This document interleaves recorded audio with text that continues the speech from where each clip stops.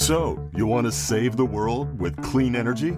Make money doing it? Confused about the economic and technical realities of residential and commercial solar, batteries, heat pumps, EVs? Want the real-world scoop on new energy technologies, not manufacturer hype? Then tune in to the Weekly Energy Show, hosted by Barry Cinnamon. Insights from Barry's 40-plus years in the solar and energy industry will help you understand the future ways we'll generate and consume energy. And now, here's Barry.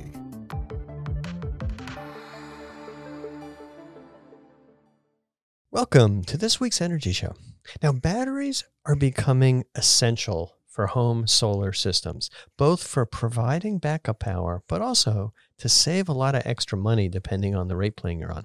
Now, we're always going to have the need for backup power, and that need is increasing with all the blackouts and the storms and the overloads on the grid. But the newest reason why you need batteries is to save money on your electric bill. Many time of use rates have very high afternoon and evening rates, and in order to avoid that, you can charge your battery up during the day and use the energy in your battery at night. And what's going to happen in California coming up starting in April, almost all new solar systems are going to need a battery because the net metering is effectively going away, and you're going to want to be able to profit and save that energy you're generating during the day instead of sending it back to the utility for a couple of pennies. So starting in about 2015, 2016, lithium-ion batteries became really popular for home use. That opened up an opportunity for companies like SolarEdge to sell batteries with their solar inverters. SolarEdge is the leading inverter company in the world, and they have their own SolarEdge 10 kilowatt hour battery. It's called the home battery, and they also have LG. They're also compatible with LG batteries. My guest on this week's show is Magnus Asbo. Now, I've known Magnus for almost 15 years, but it sounds like a long time. First, when he was at Enphase, when we worked together on the first AC module, and now at SolarEdge, where Magnus is the Senior Director of Technical Marketing. Magnus has an electrical engineering degree from UC Santa Barbara. He also has an MBA from the Haas School of Business. And I also found out today that he's also interested in tube amplifiers, just like me. So welcome to the show, Magnus. It's a pleasure to be here, Barry. Yeah. All right. Thanks. All right. Well, let's just kind of dive right in and start talking about what we've learned installing home batteries since 2001. So kind of taking a step back, customers kind of expect whole home backup, but they're oblivious to the kilowatt, the power, and the kilowatt hour, the energy limitations of systems. So what do these limitations mean in the real world? Yeah, I mean, first of all, backing up very slightly, homeowners really don't know what a kilowatt hour is or what a kilowatt is. So, explaining things to them in those terms is difficult at best. And so it is much more a matter of just meeting their expectations. Hey, the house is going to back itself up, or I'm going to be able to squeeze every nickel out of my time of use rate. That's what they're thinking about. They're thinking about hours and dollars and cents. In terms of the limitations, there are some very core limitations. Obviously, there is your interconnection limitations. So, for instance, very often the utility will require that you not go beyond a certain amount of sizing based on how much you consume.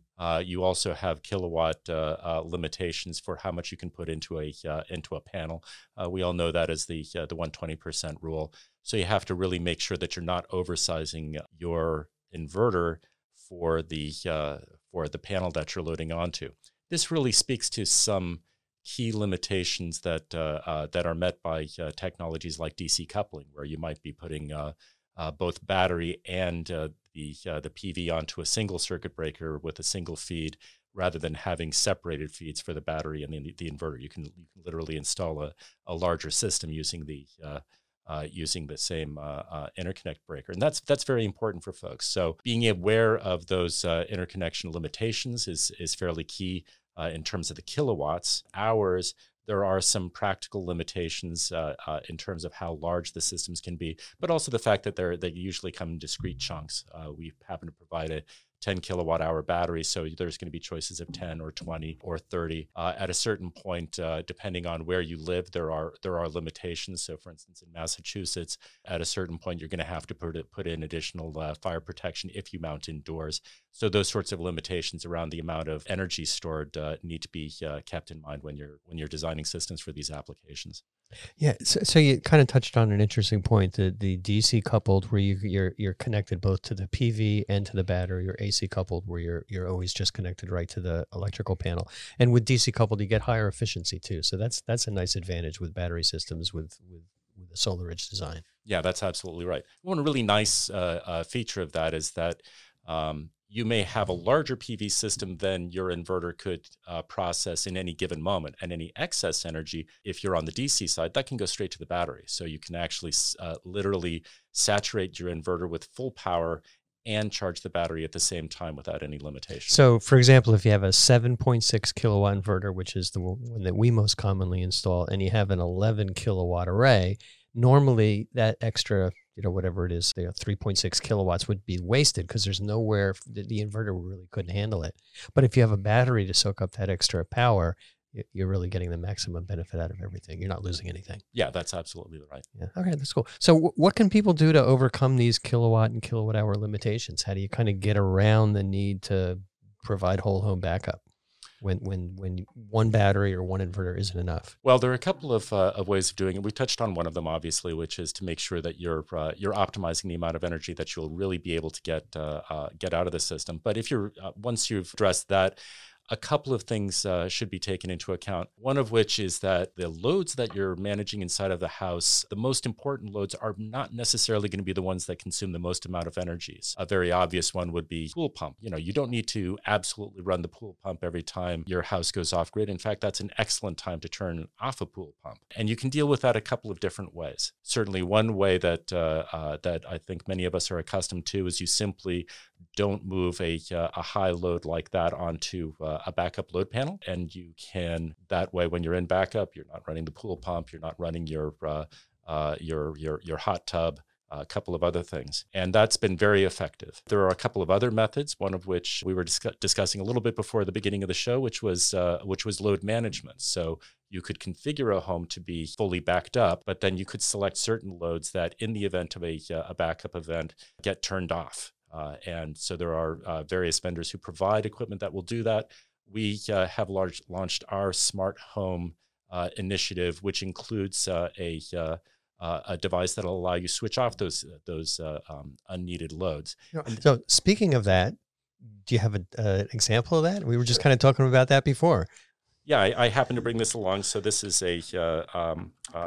our smart load manager. So essentially, we have a device that's connected back to our home hub inverter. It's connected over a wireless mesh, and what will happen is that once the home hub inverter knows that it's off grid, it'll send a signal to this saying this is not a good time to run pool pump or whatever, and this will send out a signal to a high power contactor, which will disconnect that high power load. In a lot of cases, though, you might have a load which is which you might want and you might not want. It's a maybe. So an air conditioner is a good example of that. So during the hottest times of year, you may say, "Hey, we're in backup, but it's really important that I be able to turn on the air conditioner." In which case, the homeowner can go to the My SolarEdge application, can push a button. This one that'll get to this device. It'll turn back on the air conditioner, and away you go. And then when the whole system comes back online, you get the grid back, then again, we'll send a signal saying, turn that load back on. Incidentally, devices like this will be very useful as we move into an M3.0 situation where there are certain times of year where energy is exceptionally valuable. And the homeowner may say, I don't need to run the air conditioner. I don't need to run any of these things during these particular hours when energy is so valuable, and we will set up our scheduling in order to enable that as well. And I remember when I had kids, when they were young, I would have liked to have that control on the TV.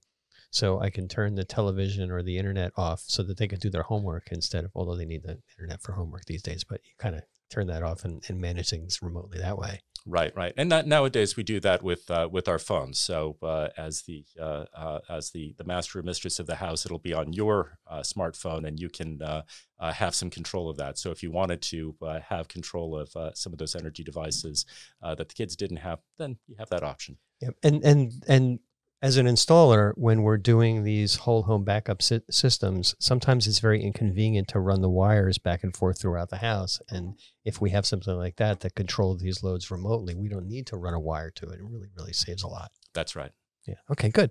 Well, that's cool. We're looking forward to how that can be introduced. And the reason why I particularly like it from SolarEdge is it's going to be integrated with the whole SolarEdge environment on the same app with the same equipment. And things tend to work much more smoothly that way. Yeah, that's right. And that's what I think people are looking for in terms of applications. I don't know about you, Barry, but I've got a bazillion different little apps on my phone. I've got maybe 3 that are controlling things in my smart home. We're really trying to collapse that down to one so that you can look at your battery, you can look at your PV, you can look at your EV charging, you can look at your load management, all through one application. It's all about your energy and one place where all of it's accessible. Yeah. No, and I've got a plethora of those apps too, and I've got them all in one little section. But I keep adding those silly little things. I even have an app for the range hood. I don't know why it has to be connected to Wi-Fi, but that's what they gave me. I don't use that one anyway. All right, so let's talk a little bit more about batteries and hardware. I get pitched several times a week on new lithium-ion battery products, mostly coming from overseas companies. Hey, we got really cheap, great lithium-ion batteries. Do you want to buy some? And every single company that ever pitches these says, we've got a great 10-year warranty too. What are the practical limitations of warranties on batteries? Because to me, that's very important to make sure that, a battery that you put in, you want that thing to last. It may not last the 25 years of the solar panels, but they should last 10 years. Sure. And I think we're all familiar with the fact that battery chemistry does degrade over time. That's true of your little alkaline cells that you have in your devices at home, and it's true of lithium ion. It's true of cars. What you want, however, is a battery that's composed of cells that is optimized so that it does not degrade excessively over time. And more to the point, that you're going to be able to access the benefits of the warranty regardless of how it's being used. So what you will often find in warranties for batteries is that it'll say that it's good for 10 years. At the end of that 10 years, there should be 70% capacity left over if and only if you have not excessively used the batteries. So that means that there's only a certain number of charge and discharge cycles allowed. In the case of our battery, we are very confident and comfortable with the cells that were used and the chemistry that we've put into them. So we are essentially running a 10-year warranty, but with no limitation on the energy throughput. So there's no energy clock, if you wish. Right. That's going to be really important when we go into net metering 3 here in California, or really for batteries anywhere around the country. You want to make sure that you can cycle that battery the way you want for the duration of the warranty. So, that's 3,650 cycles, and that's a lot. And that's one of the reasons why lithium ion batteries are so great. They can deep cycle that way, as opposed to lead acid battery, which, we all know that car batteries, you're lucky to get 5 years out of those. Yeah, absolutely so. Now, the other part of the warranty, there's the terms of the warranty, and companies can print up a really nice warranty. But the warranty is only good as good as the financial backing of the company. So that's an area in which SolarEdge and just very few other companies have the balance sheet and the stability to make sure that they're going to be around in 10 years and able to handle warranty claims. Yeah, that's absolutely so. And there are several good vendors in this business. As you mentioned, Barry, there are several vendors that are coming, and I think we came back from RE Plus back in September, and there were, rows of vendors who are attempting to enter the marketplace. The vast majority of those are not going to be around in a year or two, there is a great deal of acumen that's required to build and maintain and certify a battery in this market. So, for instance, designing for UL 9540A, which I'm sure we'll talk about, is not trivial. So do be certain of the vendor that you're working with, that they're not simply private labeling somebody else's chemistry and calling it good, and that they actually do understand what they're doing. Yeah, well, you mentioned acumen to get through that certification. You also need a ton of money. I mean, I'm guessing that it's going to be in excess of $1 million every time you run through one of those UL 9540A tests. I don't know the exact cost of it, but the amount of effort is intense. Literally, the way that test is done is by taking rather a lot of equipment, and allowing a third party to burn it up in a very special chamber in many different ways. Yeah. And this is very similar to the warranty issue with regards to solar panels. Solar panels have a 25-year warranty. Companies that are really established, big companies, they can honor the warranty, but experienced installers, almost all of them have negative experiences with solar panels from little companies, new companies, really cheap solar panels, and then there may be a problem with them in 2, 3 years, 5 years, and they're gone. They're not going to honor their warranty. And that's why I really have the confidence in SolarEdge and just a very few other number of companies that are going to be around to honor that 10-year warranty. Yeah, indeed. All right. So let's talk a little bit about managing battery systems, what homeowners need to do. Regular solar panels on the roof, they don't need a lot of care and feeding, maybe cleaning the panels every once in a while, although here in California, God's been doing a darn good job of cleaning that over the last month. But recently, at least. Yeah. And they're clean now. But yeah, in most locations, especially in areas where it doesn't rain like the West and like the South, you got to clean the panels a little bit. But batteries require a lot more care and feeding. You have to pay attention to the monitoring. They have to understand how the batteries are working. What do you see the monitoring needs are for battery systems? Well, the main thing that you need to be aware of is how it's performing. And as a homeowner, people should understand that that if they go into a backup situation, they would prefer that the system be fully charged. Right, that it would be problematic if at 8 o'clock at night the grid is lost. And you don't have any energy in the battery, so you want to make sure that the homeowner is thinking a little bit about that. There are a couple of ways of thinking about that. So, for instance, here in the West, where you have public safety power shutdown events, the homeowner may be informed that something is coming, and they can then change the setting for the pre-charge of their battery. On the SolarEdge side, we happen to do that for you. So we will get an alert that says that there is either a weather event coming if you're in a place where weather is an issue, or there's a PSPS event here, and with the homeowner's permission, we'll then make sure that the battery is at its maximum state of charge.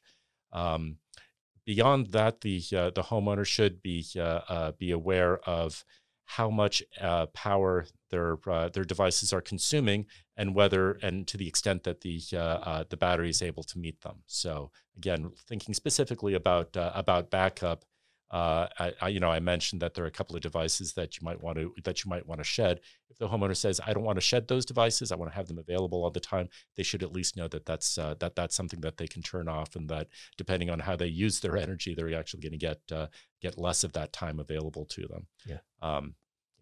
So the communications for battery systems are just so important. I mean, ordinary solar, you didn't need the internet connection. It would basically work as long as you got that green light on the inverter. But all of the reporting, all of the connections to the SolarEdge app, the features, is it called Stormwatch? WeatherGuard? I forgot. Yeah, WeatherGuard. WeatherGuard. Yeah. So you've got WeatherGuard, and that you can go onto your phone with the SolarEdge app and say, activate WeatherGuard, and then SolarEdge will automatically charge your battery up in advance of an anticipated event. And then really what happened to us over the last month or so, we had a lot of really big storms and a lot of blackouts. And not only can customers rely on SolarEdge to change it, but on the app, they can also adjust the minimum battery state of charge, which would, what I did on my house is I kept the batteries charged up to 100% until the weather cleared. Just in case. And you need good communications to do that. We had 2 customers, and we've got close to 1,000 battery customers, but 2 customers that kind of let their communications lapse. They didn't renew their cellular service, and they didn't know that their battery was not properly operating, and they couldn't control it because they didn't have an internet connection to it. So that's it. The communications is really, really important with these systems. That's right. So when it comes to installing batteries, I experienced this back in 2001, 2002, that the level of complexity of a battery system is much higher than a simple solar system, which at the time I just had to pull 2 wires down from the roof. But now with a battery system, especially when you're wiring up essential loads, it's kind of complicated. What are the skill differences needed for ordinary solar installation compared to a battery storage installation that's going to require essential loads or whole home backup? I'd sort of break it down into 3 stages. The first of which, and probably the most important one, is the part where you're actually working with the homeowner and setting expectations properly. I can't tell you the number of times that we've heard of homeowners who were sold one thing and then it turns out that that's not actually a realistic expectation. So that's the first part. So it's kind of all levels need to be trained, but we want to focus here on the electrical side. But the having gone beyond that, the design side of this is more complex. Obviously, the chance of needing a main panel upgrade is higher, so you need to be aware of that. In our case, as I said, because it's DC coupled, it's less likely that you're going to need a main panel upgrade, but you need to be more studiously aware because literally the whole house is going to be powered by the system. It's not just supplementing the grid. It's everything. In terms of the actual installation, being able to put loads onto a backup panel is a substantial amount of electrical work. Oftentimes the electricians who are accustomed to doing PV installation only, they get very used to working around a kind of a limited set of challenges, and they're going to have to open their minds a little bit when it comes to time to put in a backup system, because especially here in California where we have combined meter mains, they're going to be relocating circuit breakers to another panel if they're not doing a complete panel replacement.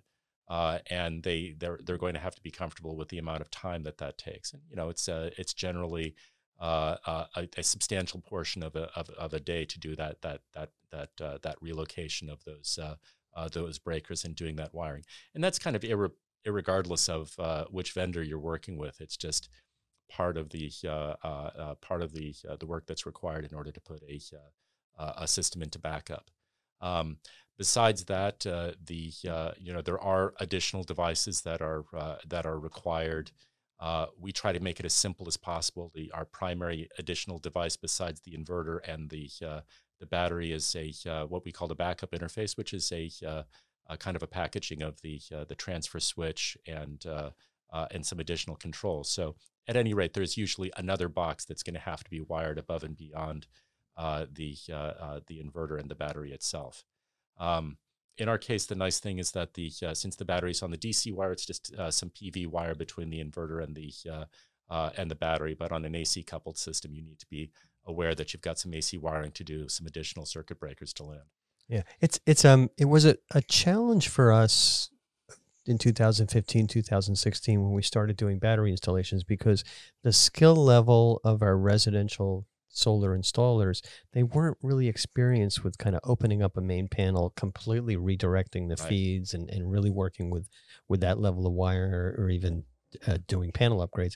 And we found that we really needed to hire electricians to do this, people that experienced residential electricians that knew how to do panel upgrades and knew how to do wiring and knew how to chase down, shared neutral wires and things like that. That made a big difference.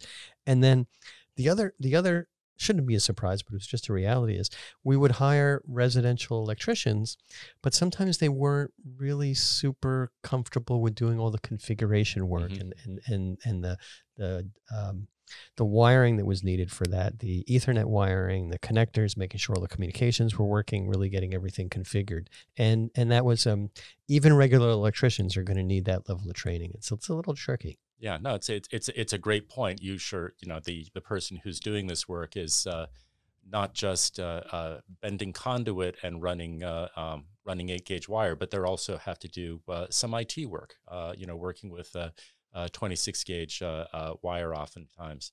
I should say that the SolarEdge system, we've tried to remove as much of that as we can. So the connection between, for instance, the inverter and the battery is a wireless mesh. So it should be much more like trying to pair a pair of Bluetooth headphones than it is trying to wire something in your router closet.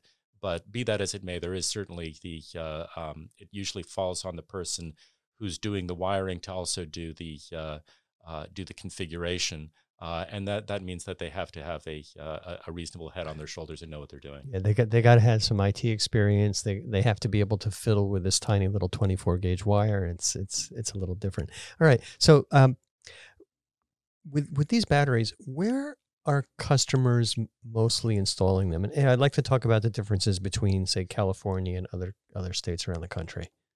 Sure, absolutely. They are being installed both indoors and outdoors.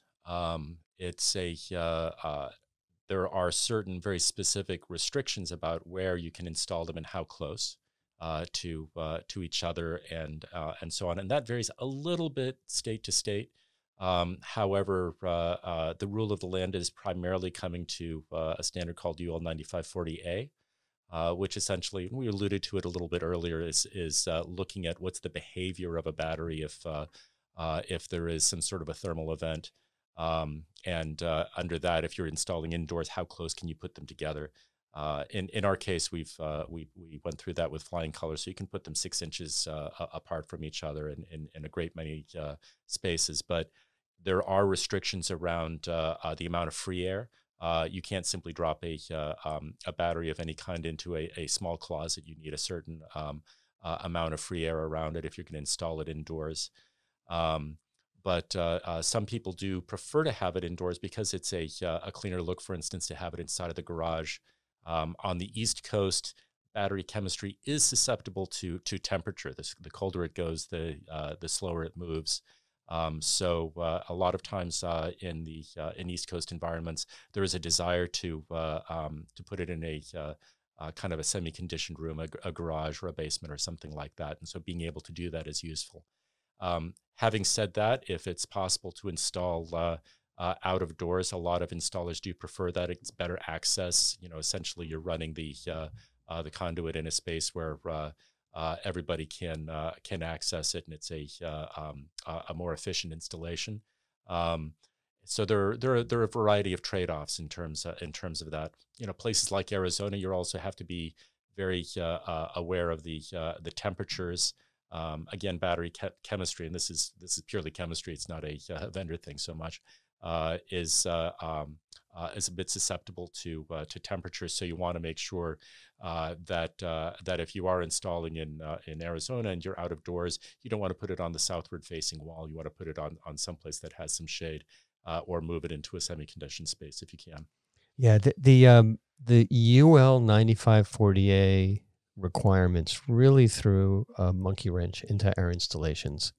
It originally no jurisdiction here in Silicon Valley in California was really enforcing that, and then they basically said we're going to start requiring UL 9540A if you want to put batteries closer together than 3 feet. So normally everything would have to be separated by 3 feet in every dimension. If you wanted to put it close to a window and door, if you wanted to put it in a garage or anything like that.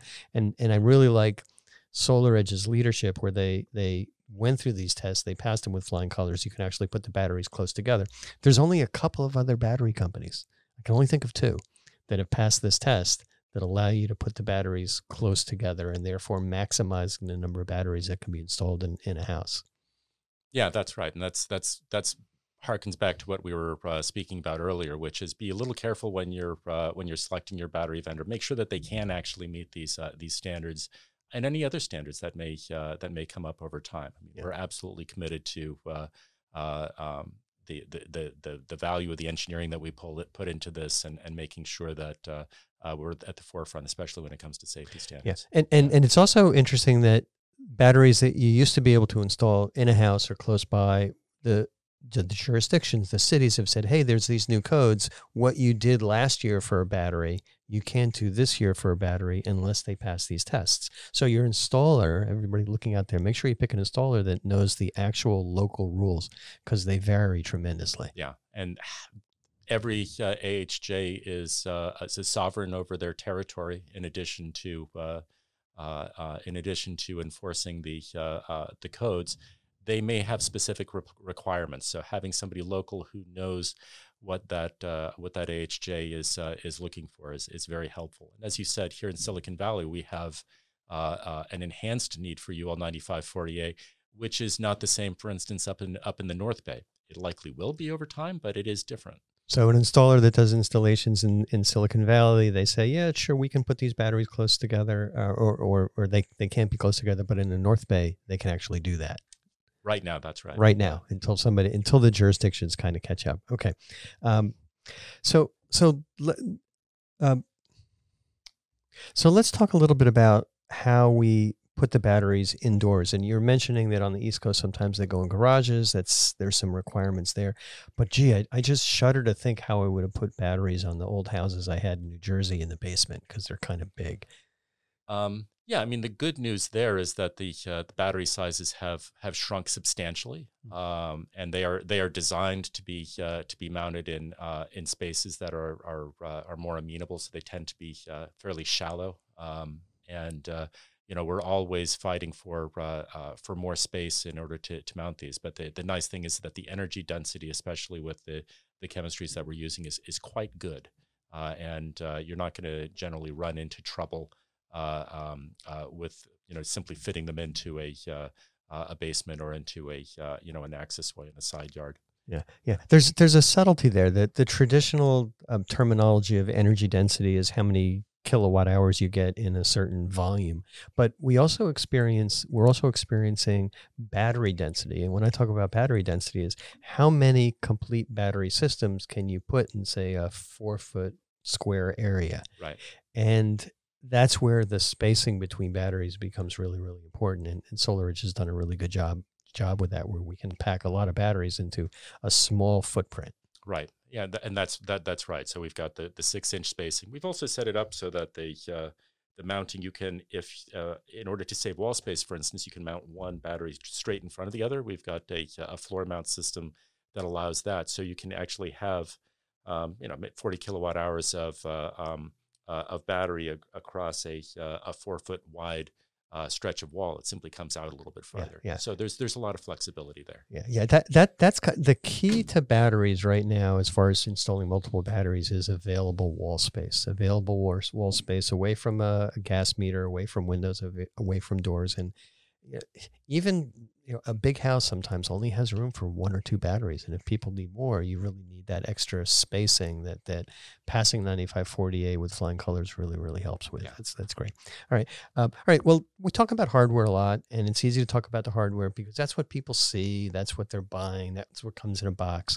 But we all know that software and firmware runs these systems. How important is software with the battery systems compared to ordinary solar? And what is SolarEdge doing with regards to improvements in control software? The control software is critical. There have been, certainly just at the very simplest level, working with time of use means that you need to have awareness of what time of day it is. What are the tariffs? Is this a good time to charge the battery? Is this a good time to discharge the battery? Is this a good time to hold? So I'm working on a poker metaphor here, I can tell, but you got to know when to hold your energy and when to give it back. That control is generally done in terms of a schedule, but it also does require awareness of the load and being able to say something like, this is a time where the best use of my energy is to use it to power the house, but not export it to the grid, because my export rate is different than my import rate. So that you need to be able to monitor that.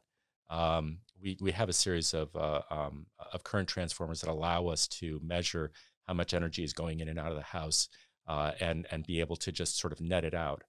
There are other times, however, where the value of exported energy, especially under NEM 3.0, is going to be exceptionally valuable. And that is a time to say something like, turn off everything, export every watt hour that you have available in order to maximize the payback to the homeowner. And then there are other times where the rule of the game is take every watt hour that you possibly can and store it. Don't export anything. Don't send it to the house. Put it away. We need that. And it's worth saying that one of the real rules that we have for a great many subsidy programs, not least of which is the ITC, is that if you're going to get subsidies for a battery, it has to be charged from the PV system. You can't simply sit there charging it off of the grid when energy is cheap and then exporting it again when energy is expensive, and expect the government to give you a boost.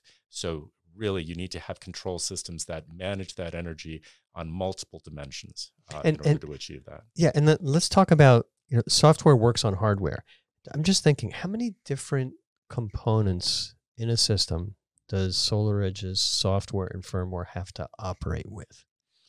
The primary control is done through the home hub inverter. So that's, if you wish, that's kind of the center of it. And then That's like the brains. yeah, that's where the brains are. So there's the home hub inverter. There's obviously the battery. There's our backup interface, which keeps awareness of whether the grid is present or not, and also will do the measurements. So those are the three primary devices in addition to what's on the roof. What we're adding is a series of smart energy controls, and we've talked about the load controller. So that we expect to be a fairly popular item. Again, we see a big need for this as we get into NEM 3.0. We also provide EV chargers, and that's a really nice device to think about just in terms of managing energy. As everybody moves into EVs, we know that the grid is going to be more stressed as we try to charge them. We all get home at the same time, and we all want our cars ready to go. So it's very nice in order to be able to have the EV charger be aware of how much energy is available in the house, what the consumption is. Is this a good time to charge the car? How much are we charging? How fast are we charging the car? Having all that in the ecosystem helps. So we also have the EV charger in that mix as well. Yeah, there's a lot of third-party hardware, or actually it's not third-party hardware that you manufactured over which you maintain control of the hardware and the software. But then you also have different desktop operating systems, different cell phones. So everything also has to work on people's IT equipment. And we find it challenging when we have a situation where there's multiple vendors supplying components to a battery system.